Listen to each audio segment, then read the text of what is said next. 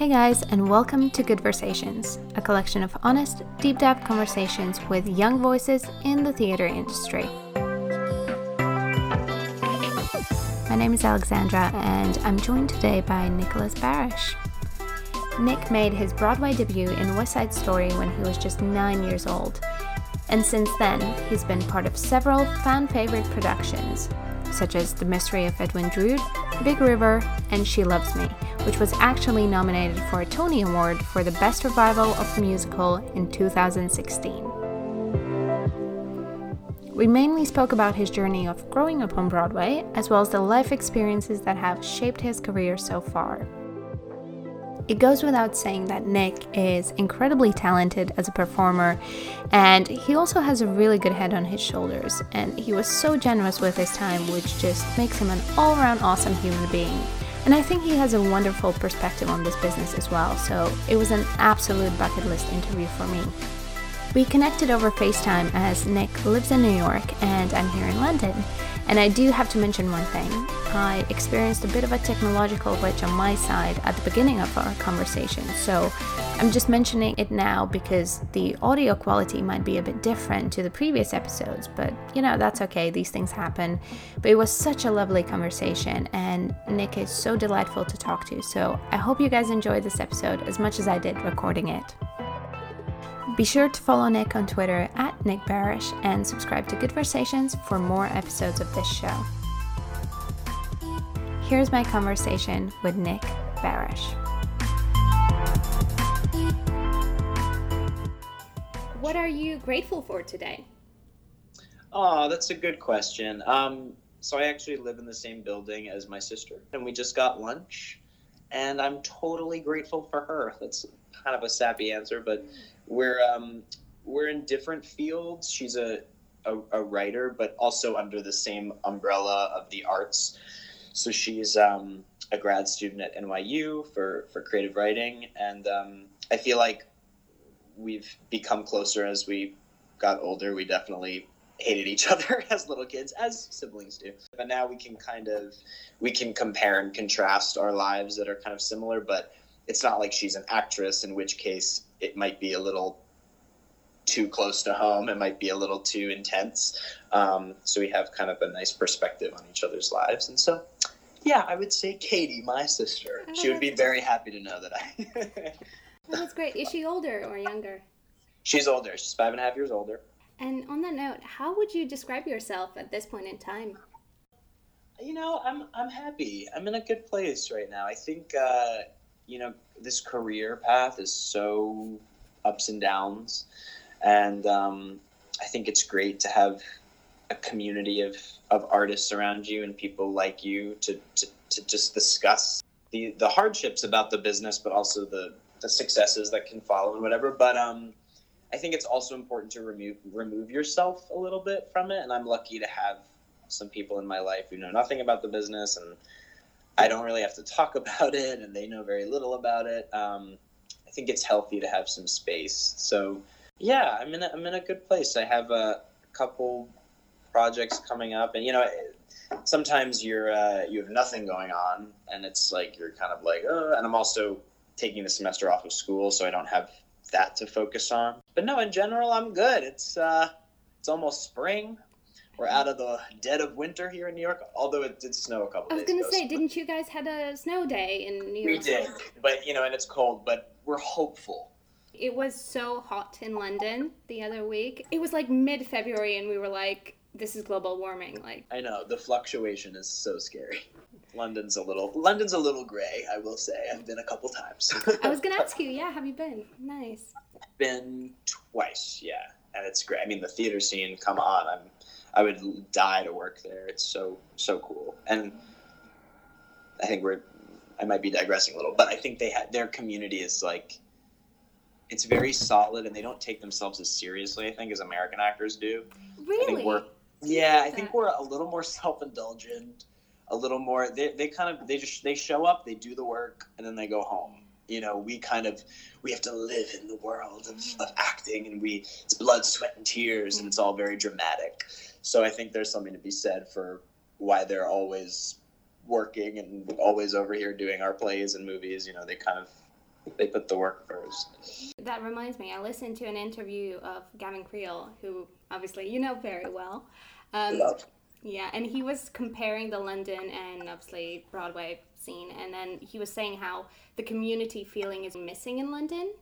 And he Right. said that it was, for him, it was, one of the points why he went back to Broadway. So it's interesting to hear your take on it. Yeah. Well, I mean, yeah, he definitely has more experience in that area. And I have heard that, I think because in New York, it's really like 10 blocks where all the theaters are. And in London, I think it's more spread out. So it's not really like West End culture. It's almost like theater in general. Culture, yeah.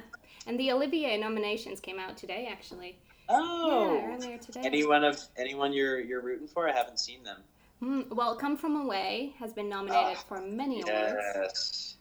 That's a good one. I've seen it. It's just heartbreaking. Isn't that great? I know. I walked away and I was like, that's such a great original feel-good musical. I just loved it.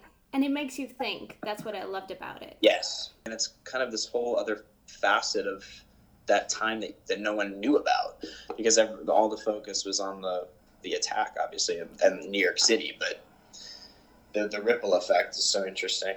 What else was nominated? Company, the gender bend version. Yes, the Patti LuPone. Yes. Patti LuPone. It was so good. I went to see it. Oh, you saw it? Yeah. It was Patti LuPone. I mean, she can do no wrong. She really can. And is that moving here? I don't know. There's been talk, but hopefully you get to enjoy her performance. But yeah, I know she was nominated, obviously, like all of them. But anyway, nominations came out. Super happy for them. So obviously you've been a performer since a very young age, and you've gotten to work with amazing, huge names in this industry. I'd just love to know kind of what inspired you to perform. And you must have been quite young as well when you got that theater bug. Totally, yeah. So I think I was always interested in theater. I don't know if I ever saw myself being on Broadway, but I think my grandma, I would say, is the main reason, my main introduction to Broadway. She took my sister and I to several Broadway shows. I remember seeing like random musicals like Tarzan and Les Mis, and that's not as random, but yeah. And then it's a nice mix, it's a random mix. Right? Hairspray, I think, was in there. And I think my real first foray into that world was when I did the Music Man with my mom at Bedford Community Theater. She played my older sister, and that's kind of when the bug first bit. I was really happy that people were clapping for me after singing. I was like, oh, this is a nice feeling. And I started doing more community theater, and I kind of landed West Side Story, which was my first, I hate the word break, but I'll say my first break into the business. And it kind of all happened very fast, and I kind of fell into it. I got a manager and started auditioning, and then landed that role. And I think my interest in theater accelerated after West Side Story. So most people, I guess, grow up in their teens and admiring Broadway and theater, and then maybe getting into it after college.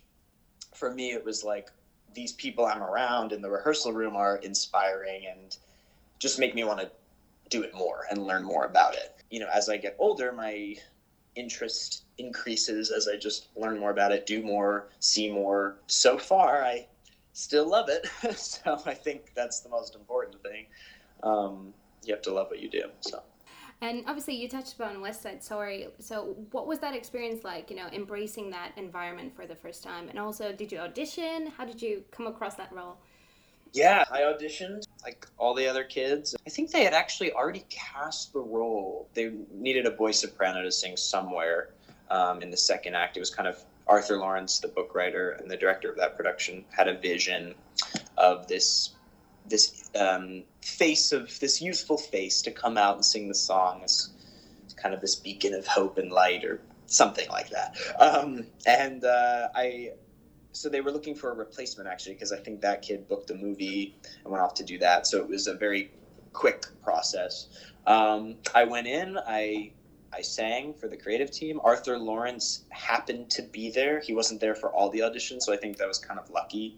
And I also forgot my resume, which is like the number one no-no when you're going out for auditions. So that also was lucky because they couldn't read anything. They were forced to have a conversation with me and be like, who is this kid? What have you done? And I got the role 2 hours later, and which was also rare. And I don't even think I knew what it meant to be in a Broadway show. I think it was like, oh, cool. What does this mean? You know, I was 10. My mom actually had the funniest reaction. She, my manager called her and told her I got the role because I didn't communicate with my manager at that point. I was watching SpongeBob in the other room, and she actually broke out in hives. That was her reaction because I think she started thinking, because she was in the business for a while too, and when she was younger, so she was thinking 8 shows a week, 10-year-old, he's in 5th grade. What does this mean for our family? And so in retrospect, we can laugh about it, but I think she was a little stressed out. You know, my parents were not the typical, you know, stage parents. They didn't push me into it, or they were they took my lead, which was nice. And they also are, you know, I think well-rounded people. So they were wary. But as far as the experience goes, it was amazing. And it was, we went to Washington, D.C. First out of town for the tryout, and then Broadway. And I think I was just soaking it all in. It was all very surreal. And I was talking to another actor recently. I think when you're that young, I think you judge yourself less and you allow yourself to be more present and curious about what you're doing. And I think as you get older, you have more voices in your head, more self-doubt creeping in. So I think there's a freedom in being a child actor and a kind of reckless abandon where you can kind of just do it, and you're not constantly watching yourself or judging yourself. So it was a wonderful experience. It was I had to be very disciplined.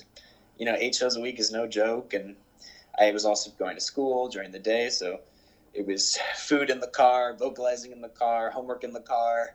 But no, I look back very, very fondly on that experience, and it obviously kind of launched me into the business. I mean, it's West Side Story. It's one of the greatest musicals ever, and now there's even a remake happening with the Spielberg and another revival. So it's very much in the culture. So I'm proud to have been a part of that. Since then, you know, in your ripe old age of 20, you've gone on to do, you know, Edmund Drood, She Loves Me, Big River, all that sort of amazing stuff. So what was it like kind of growing up on Broadway almost? Yeah, it was great. I mean, I think like anything, I certainly did not expect to get Drood or She Loves Me. It wasn't like, you know, I didn't know I was going to ever be on Broadway again. I still don't know, knock on wood, but it's a privilege. And yeah, I think the most difficult part was the school aspect, and because especially after Drood, that was my first few months of high school. So after Drood, I had to kind of enter freshman year of high school, which was a regular public school in Westchester, and as the new kid, and everyone had kind of settled into their friend groups at that point. So I kind of had to navigate that. And I wrote my college essay about the first few days coming back, because it was very discordant to go from literally signing playbills at the stage door and feeling so cool, and I was on Broadway, to a couple days later sitting on, you know, the floor in my gym class while people picked teams for dodgeball. You know what I mean? Like, yeah. It was that kind of ups and downs. I think it was a microcosm of my experience in the industry. But, you know, when I was in a show, of course I loved it. I was around adults. I was treated like an adult. I was kind of like the little brother in all of my productions, and everyone could kind of, you know, give me advice, maybe sometimes too much advice. You know, certainly during She Loves Me, it was like, one person was like, you have to go to college. And one person was like, you don't have to go to college, or you should go to liberal arts, or you should go to a conservatory, or do what you want. You know, so there were a lot of voices coming at me. But no, it was incredible. I'm humbled to have been a Broadway kid, I guess, and and now I guess an adult in the industry is it prepared me in a lot of ways that I'm grateful for. And also, you touched upon kind of that stage door experience. So I'm just kind of curious to know, really, what is it like, just stepping outside of that stage door and seeing all these people who have, arguably a very visceral reaction to what they've just seen? I definitely felt cool. I think it's a nice ego boost. But definitely during She Loves Me, I kind of saw how my different cast members handled it. I think Zachary Levi was obviously such a great people person, and he would have these stage door jam parties, and he'd bring out a boombox and literally play music, and he'd go down the line, and first he'd go down the line and sign everyone's playbills, and then he'd go down the line a second time for selfies. I don't know if you saw the show, but yeah, it was incredible. And Laura, also an amazing Laura Benanti, a people person, but she was also sick a lot of the time, so she couldn't sign playbills, and so she signs playbills in her dressing room and had them sent out. And so I think I learned from people who've been around for a long time, and it's obviously amazing to greet fans afterwards, but I think especially now, like on Twitter, there's been a conversation about how you're not really obligated to do that. I think people expect FaceTime after a show, but if you have a child, for example, Stephanie J. Block in the Cher show right now, she's like, I have a kid, like I have to go home and sleep. But no, I mean, I've been really lucky to be in shows that have kind of generated great audiences. I mean, Drood was kind of like a cult classic. We had Droodies, because it's kind of an obscure musical. It's not really a typical. So seeing people's enthusiasm for it was so humbling. And but again, you kind of have to, this is such a what I call champagne problem. Like, it's a first world issue. But I think when you have a lot of compliments coming at you, I don't tend to take it well. I think it's hard for people to take compliments. My parents are Buddhist, so they, very into the Buddhist philosophy. And one of my dad's Buddhist teachers would say, like, you don't know what to do with a compliment. Like, what do? You put it on your head? Like, you put it off, you digest it. It's hard. So I often would deflect it and be like, oh, really? And now I'm trying to be a little more confident and just say thank you. And, but you have to kind of screen it out a little, because at the end of the day, you have to go back and do a matinee the next day, and no one in that audience has seen you do it yet. So you have to do it just as well as the night before. And you almost have to prove yourself every single day to different people. Time. I can only imagine how intense that must be. And, not everyone's going to like your performance. You have to make peace with that. I've certainly had my experiences with reviews, and Gavin Creel actually, was like, are you going to read the reviews? And I said, yeah, because I was 17, and of course I wanted to hear what people thought about me. But I remember he said, well, you're going to learn the hard way.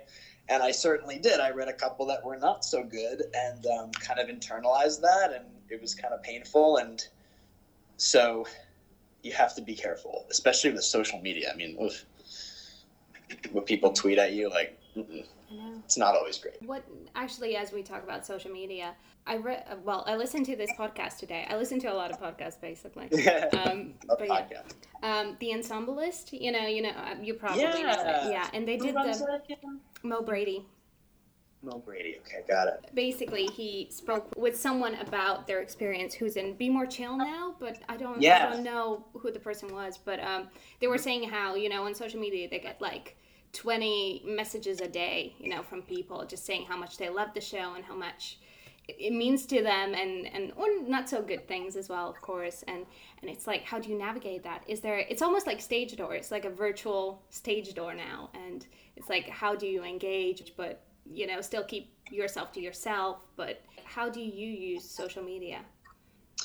Well, I'm not the best at it. I gotta say, I think I've actually had to take social media cleanses, which is probably the most pretentious thing I'll say in this hour. But it's been really helpful because I think we all tend to compare ourselves to others. And one person kind of said it well on Twitter, Instagram the other day, and they were like, just a reminder, you're seeing the highlights of people's lives. You're seeing their best moments, their most edited, most pristine versions of themselves.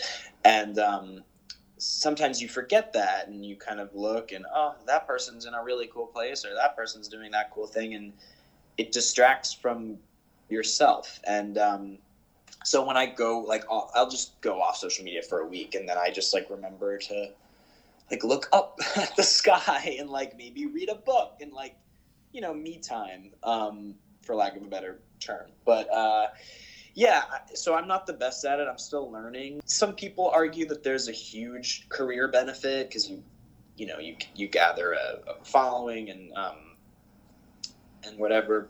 But I know plenty of actors who do just fine without it. I mean, Jessie Mueller is a great example for me. You know, she's doing just fine, and she doesn't have any social. So I think there's a trade-off. I think it might tip more into the negative effects. Maybe it's like 60-40. But yeah, I'm still figuring it out. I'm so grateful that you replied to me, because I was like, oh, he would never, like, check his messages. Well, I'm glad I did, because I don't usually. But obviously you sounded super smart and engaged in what you were doing. And of course I would reply. But yeah. Okay. Yeah. Well, thank you for saying that, by the way. I'm the same as you with compliments. I'm like, ooh, deflect. No. Yeah. It's almost easier when people are like, you suck. Because then it's like, yeah, you can agree with that more in a way. You know, I'm an expert at trying to get criticisms out of people when they genuinely are complimenting me. I'm like, no, but you mean this. You must mean that. Because, it's something we will both work on in the future. Exactly. I'm confident. Exactly. By the end, we'll be like, tell me more. How great am I? Yeah, exactly. Just all the compliments my way, please. Yeah. But yeah, and about social media as well, like, there's social media training now, which I find bizarre. Really? In college? Or I interviewed someone who's he is studying musical theater, but he's also been in productions or whatever, and he was telling how in university they would, and also in productions, but in university they would tell you, like, this is how you should use statistics, analytics on Twitter, and like how you should hashtag things. And I'm like, what? Nuts. Going back to theater, you did She Loves Me, which we kind of touched upon, but I would love for you to kind of elaborate on that. Can you just kind of summarize who this character was to you, and then why did you feel this connection? Yeah, I mean, it's funny. I did connect to Arpad. Arpad Laszlo is the character's name. I think, but it was kind of one of those.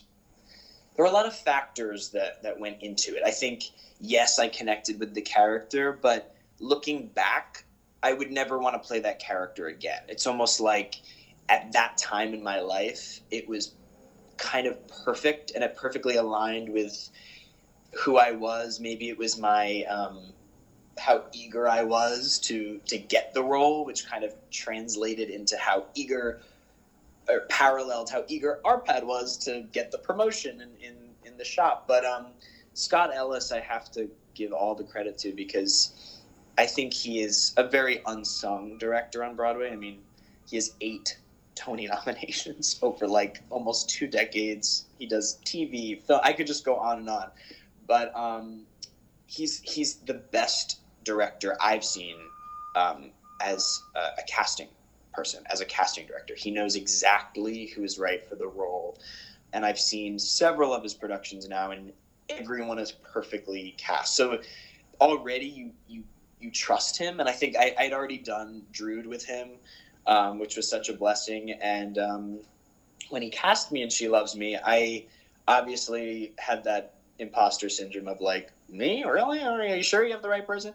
And I went into that experience very fearful. But I think I also had an understanding of how good he is at his job. He knew I was right for that role. So I think having that trust with your director is so important. And he's also just a great human.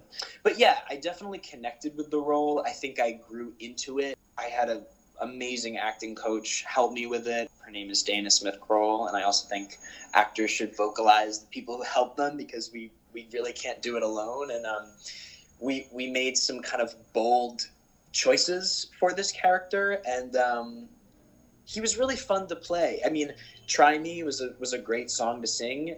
Looking back again, it makes me tired thinking of it, because there was a lot of running around, and it's a very fast pace. And I remember one anecdote. I don't know if I've ever said this publicly, but the great Paul Gemignani, who musical directed She Loves Me and Drood, pulled me aside once in rehearsal. It was like the second week of rehearsal, and he was like, so you're a mess. Basically said, like, you're all over the place. And I was like, okay, I was like, sure. And I think he didn't mean in all ways. I think most of what he meant was tempo wise, because just musically speaking, you have to kind of sing and then talk and then sing and then talk, and you kind of set the tempo and the orchestra follows you. And when people tell me that they're using it as an audition song, I'm like, good luck and God bless, because it is a monster of a song. But anyway, yes, I did connect with the role, but I think it was just for that time, which is kind of great. I mean, I know I did Big River afterwards, and I actually connected even more with that role, and that's a role that I didn't get to do very long, and I would revisit. But I think She Loves Me, I was passionate about the show, about the team, about the cast, it was a conflux of things that happened.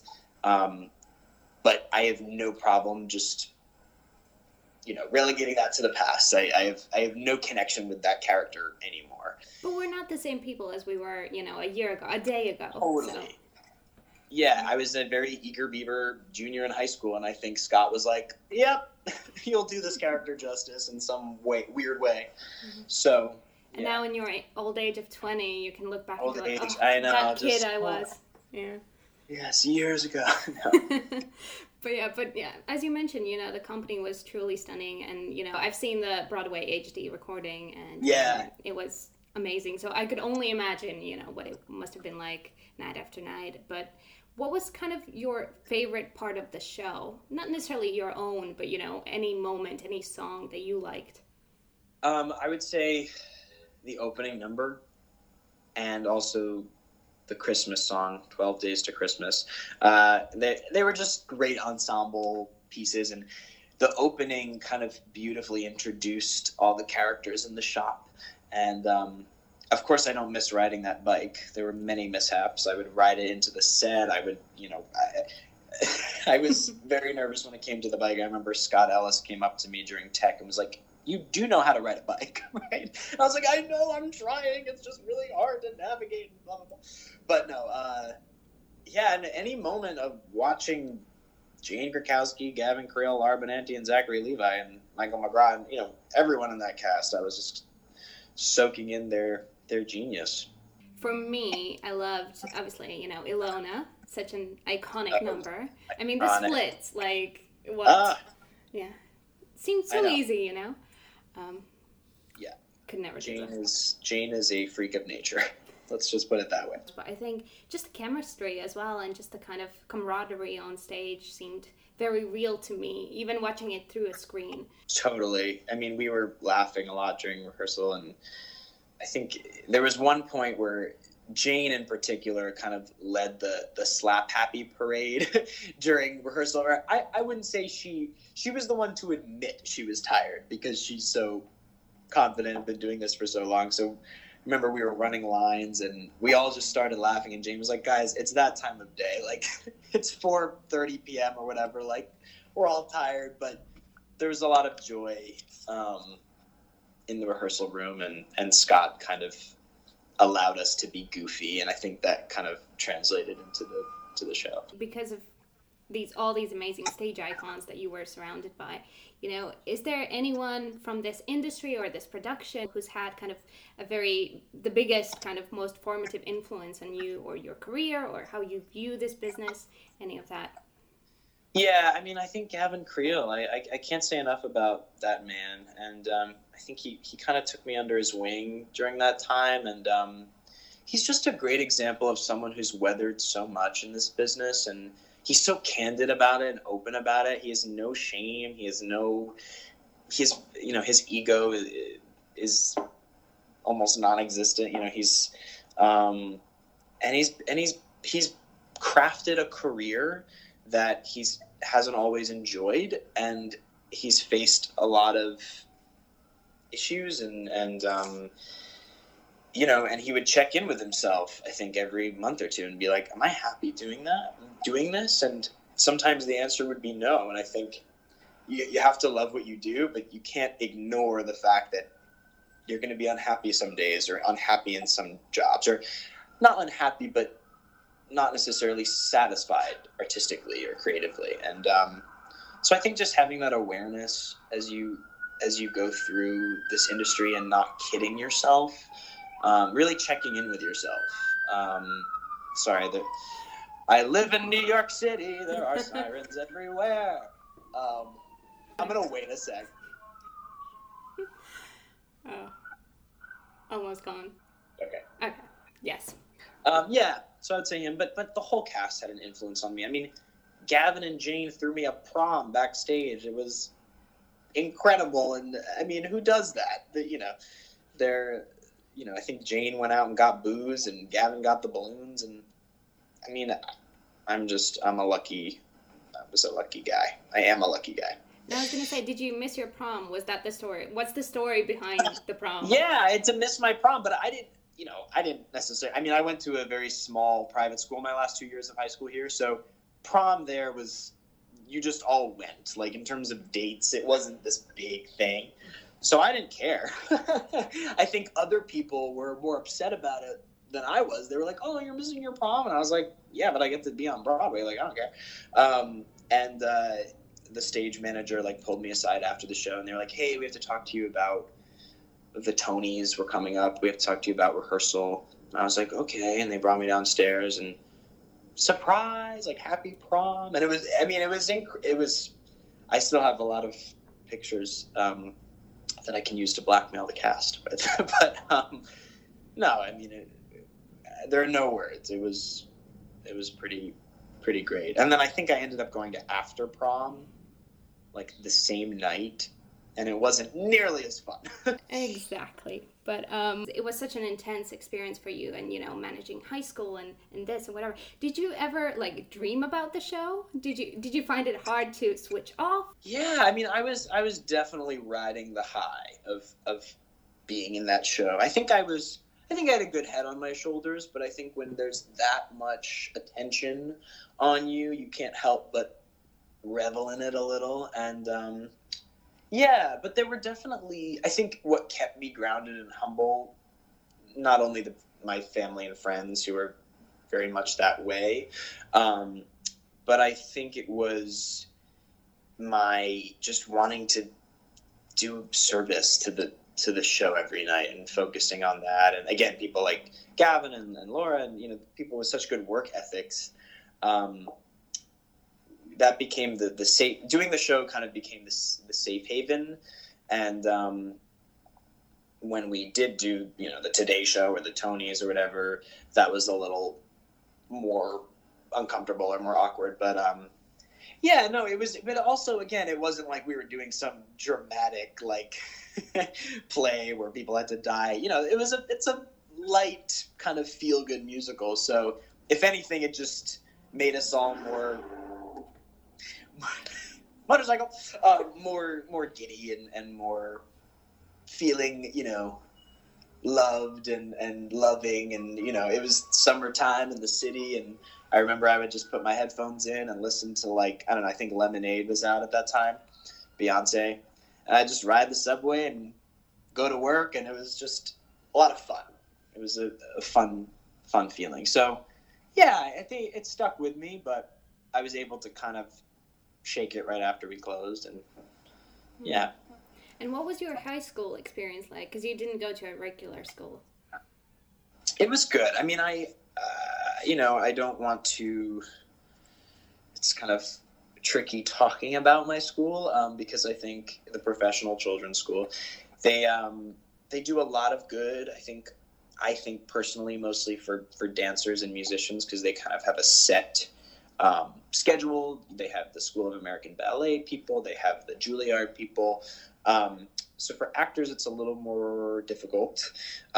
This is probably out there, but they actually didn't let me walk at my graduation. Yeah, which was such a bummer. And I hadn't finished enough work in time, I guess, but I was doing 8 shows a week, and it was my first kind of principal on Broadway. And I had worked during the school year before, and I had finished all my work, and I've always been a straight A student, so it didn't seem like a problem to my parents or to me.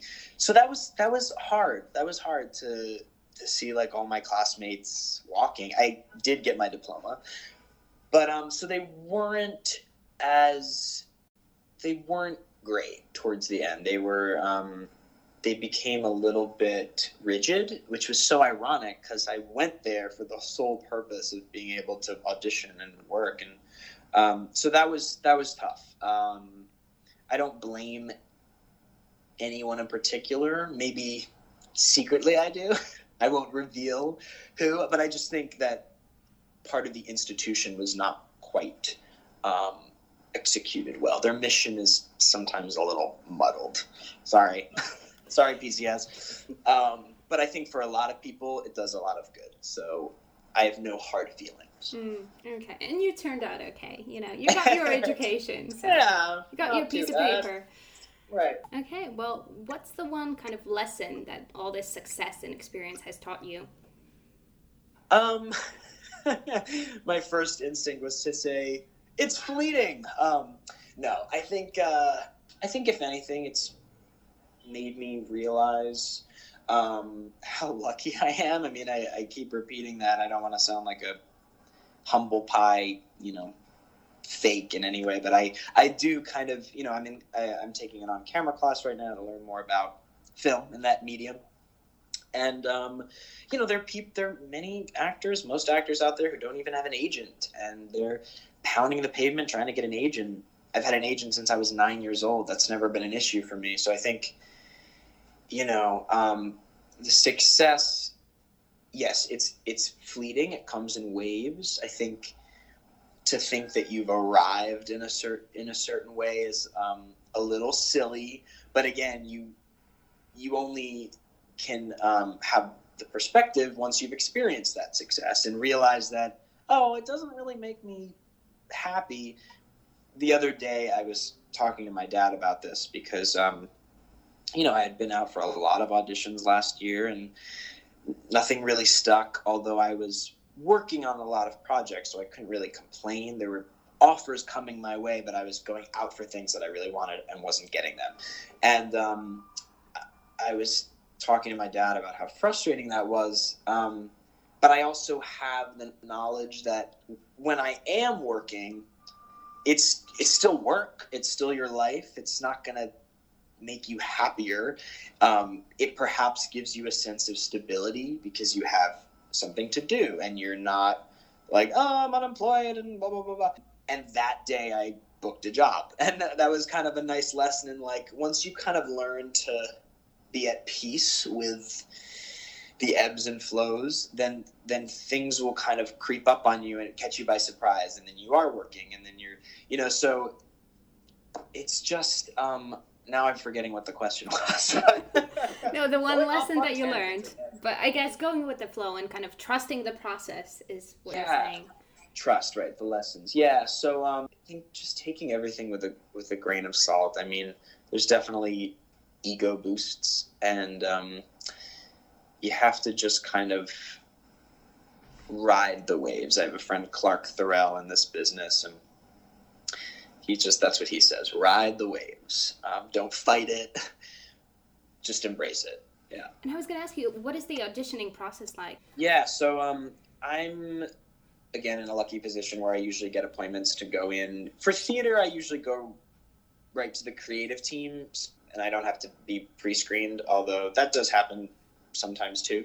And yeah, usually they give you, it could be a day to 2 weeks of time. Usually it's a shorter amount of time, and usually you get sides for a scene and then a cut of a song, or you might have to prepare your own song. I like to prepare a lot. I think that's certainly key for theater. For TV and film, it's a little different. I think Tara Rubin, who's a great casting director in the city, says that preparation is the backbone of your audition. So if you're prepared, you have something to lean on, and you don't have to feel as nervous because you've prepared. And you go in and you do your stuff for 5 minutes, and then you leave. And there's no, I think one of the hardest parts is there's no rejection call or rejection email. If you don't hear, it's not going forward. If you hear, it is. So learning how to let go, which I'm not great at, is part of it. You kind of have to try to let it go as soon as you walk out of the door, which is almost impossible. I mean, especially as artists, we care so much about what we're putting out there into the world, but the reality is most of the stuff you go out for, you're not going to be getting.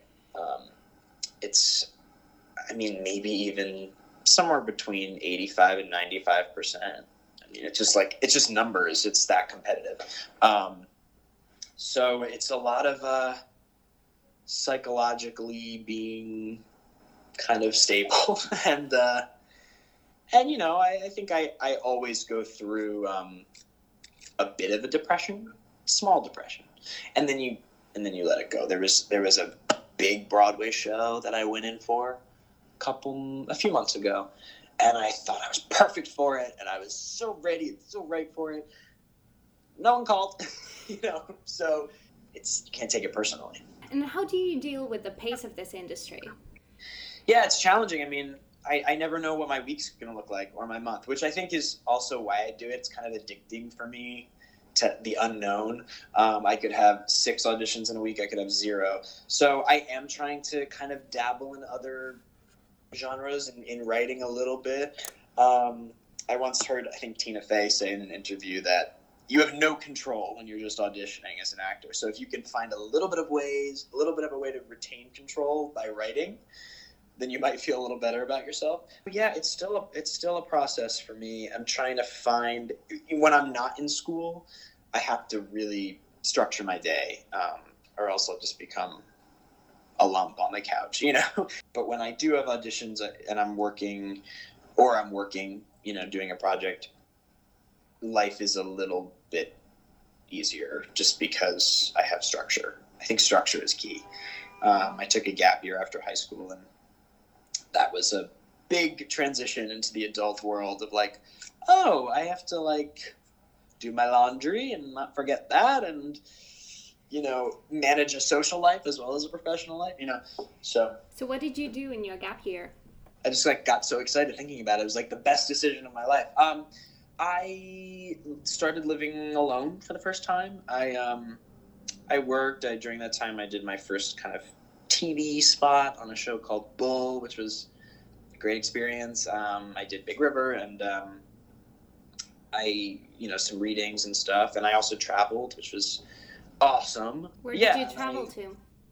I went to Barcelona. I went to London, and also Amsterdam and Dublin. I think travel is so important. I got to do it more. But and I guess I'm still on a gap year. I talked to my friend the other day who also took gap years, and she was like, I'm on my 4th gap year.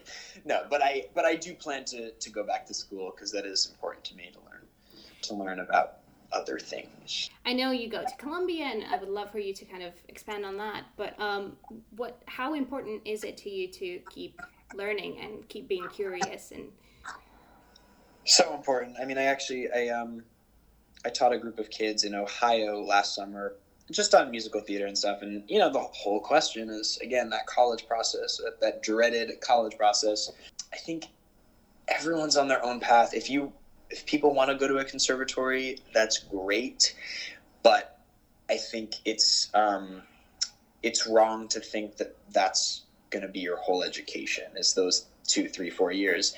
I mean, you're going to be learning your whole life. And I think to better yourself as an artist and a human, And as a citizen, you have to keep learning. So that's super important to me. This world can be very kind of insulated, and it's kind of a bubble, the acting world. So for me to learn about like poli-sci or sociology or history is super important. That's why I want to continue my education. Yeah. And you're doing general studies, is that correct? Yes. So I'm at the School of General Studies at Columbia. Slower paced, which is my speed. And they have a lot of actors and dancers and military vets, people who got their undergrad degree years ago and are going back for something else. So it's kind of a hodgepodge of interesting people, and they've been really pretty great, flexible with me. What sort of life skills have you learned from, being a student as well as an actor? I think the main thing is time management. I'm not great at it, and it forces you to be good at it. I think when I was balancing school and work, it's a lot. It's a lot of self-discipline, which I think can only be learned through experience. No one can really teach you how to get your butt to the desk and work except you. Circling back to theater, do you have a musical theater bucket list? I don't want to be like the pretentious actor who's like, something that hasn't been written yet, but something that hasn't been written yet. I'm about to do a workshop of a new musical in a couple weeks. That's really exciting. I'm really happy about it because it's based. The source material is very famous, and so I'm curious to see what they do with it. But after listening to the score and reading the book, it's they have a lot under their belt. So yeah, I'm curious about kind of plays with music. I think the onces, musicals that aren't necessarily about being musical, if that makes sense. Yeah. I look for really good stories. But listen, I'm all about Sondheim. Put me in a Sondheim show, I am happy. I really want to do it. I was lucky enough to do a Duncan Sheik musical a couple years ago. Really want to do that again. Work with him. He's kind of a musical idol of mine. Yeah, and I want to do a straight play. I think that's a bucket list item for me right now. Talking about theater, what makes a good scene partner? Ooh, someone who listens very well. Someone who doesn't give you notes. But no, I look for attentiveness, and also I just look for someone who I can have a great conversation with, because you have to build trust, as you know, super quick. And so if you're not clicking with someone, then how can you be vulnerable on stage with them for like 2 hours or whatever? So I just pray that we'll click as humans. Sometimes you kind of have to force it a little, like what is the expression? Like a round hole into a square peg, or whatever the expression is. So round peg into a square hole. There it is. So yeah, I look, good listeners, good people. Yeah. This is like a lightning round / not really. So, feel free to take your time or answer I'm super nervous, quickly. but excited. Okay. So if you had to give a 14-minute presentation on something, anything, with no preparation, what would be that topic? The first thing that came to mind was Pixar movies, and I just saw Incredibles 2, and comparing and contrasting Incredibles and Incredibles 2, because I feel very strongly about those movies. Wow, didn't see that answer coming, but okay. I was like, he's probably going to say theater or, Yeah, Sondheim, no. What is something so quintessentially you that you do that, all your friends would say, oh yeah, that's Nick? Every 11/11, I have a moment and close my eyes and wish for a lot of shit. Can I say shit? Yeah, definitely. And it's way dramatic and over the top, and people are like, oh, there's Nick in the corner, with his eyes closed. I won't miss it. If it's 11/11, I have a moment. Podcast recommendation. Well, I just started Off Camera with Sam Jones. I'm sure you know of it. I just listened to Emily Mortimer's episode, and I'm more obsessed with her than I was before, which was pretty obsessed. So yeah, I'm excited to look more into that, and to your podcast when it comes out. Thank you. No pressure at all. I'm gonna recommend the podcast that we're doing for the podcast you're doing. Oh yay! Exception. Okay, book recommendation. Ooh, Well, actually, I haven't. Oh, you know what? Yeah, I'm reading Bryan Cranston's memoir. It's called A Life in Parts or A Life in Pieces. I forget the name, but Parts and Pieces. it's incredible. Yeah. Parts, pieces, bits.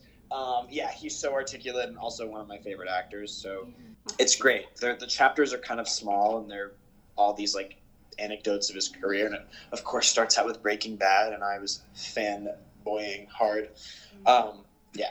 I've never seen that actually. I assume. Oh my gosh, do it. Okay. Today. He's a wonderful, and he's on Broadway, right? He's on Broadway. I just saw him in Network. How He's was incredible. that? Incredible. Very interesting production. Yeah. It's a lot of like multimedia. It's interesting. Okay, recipe recommendation. Oh my God. Well, we have a bakery here, Magnolia Bakery on the Upper West, and they have a banana pudding. And if you can find that recipe book and make it. Do they have Magnolia in London? I don't think they do, but I'm And intrigued now. it's the best thing you'll ever eat. So if you want to eat the best thing you'll ever eat, Yeah. Banana pudding. Okay. banana pudding, Magnolia Bakery. Okay, what's the most adventurous thing that you've ever done? Oh, my sister went to college in Colorado, and there's obviously a lot of hikes and mountains there. Yeah.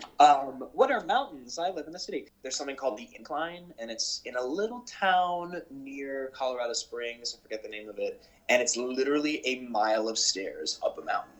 Actually, maybe even more than a mile. But the altitude is so, high there. So it's each step is so hard. And you get to the top and you feel like on top of the world. It's amazing. And there's also a fake summit. So you see it and you think it's the summit, and then there's like a whole other section and you're like, oh my God, kill me. So yeah. Last theater show that left you speechless. The Ferryman. Nice. The Ferryman. Yeah, that's on Broadway right now, and it left me speechless. That play is it. Yeah. I think they have like geese or something, or one They goose. have a goose. Yeah, one goose. They have bunnies. They have a newborn baby that's like on stage, like a real baby. Like a real baby, yeah. A real baby. Yeah, so compelling, and the writing and the acting. Oof. Best advice you've received? I think probably from my parents, which is to retain your sense of humor. Life can be pretty dark, and if you laugh, that's kind of a way to have perspective on something. I mean, we just, went to my grandpa's 97th birthday, but he still has a sense of humor, and he's 97 and he can still laugh about himself. And that's just incredible to me. If your life was a movie, what would be the theme song? Oh my gosh. This is so hard. I don't think this would be a theme song. I think I'm just obsessed with the song right now. But Hard Place by Her is really fun, but the message is not quite. She's kind of like, I hate you and I'm caught between your love and a hard place. Like, that's not really my life, but maybe there's something to be said for being indecisive, which I can tend to be. So I'll say that for now. It's like an R&B song. It like doesn't align with who I am at all, but I'm saying it. That's my answer. As soon as this ends, I'll think of the perfect song. I'll be like, God, why didn't I say that? Oh my gosh, now people are going to think I'm so weird. No, you're not. You've been an absolute joy to talk to, honestly. Oh, you too. Oh my gosh, It's so been fun. incredible. And, I'm so grateful. Thanks so much, Alexander.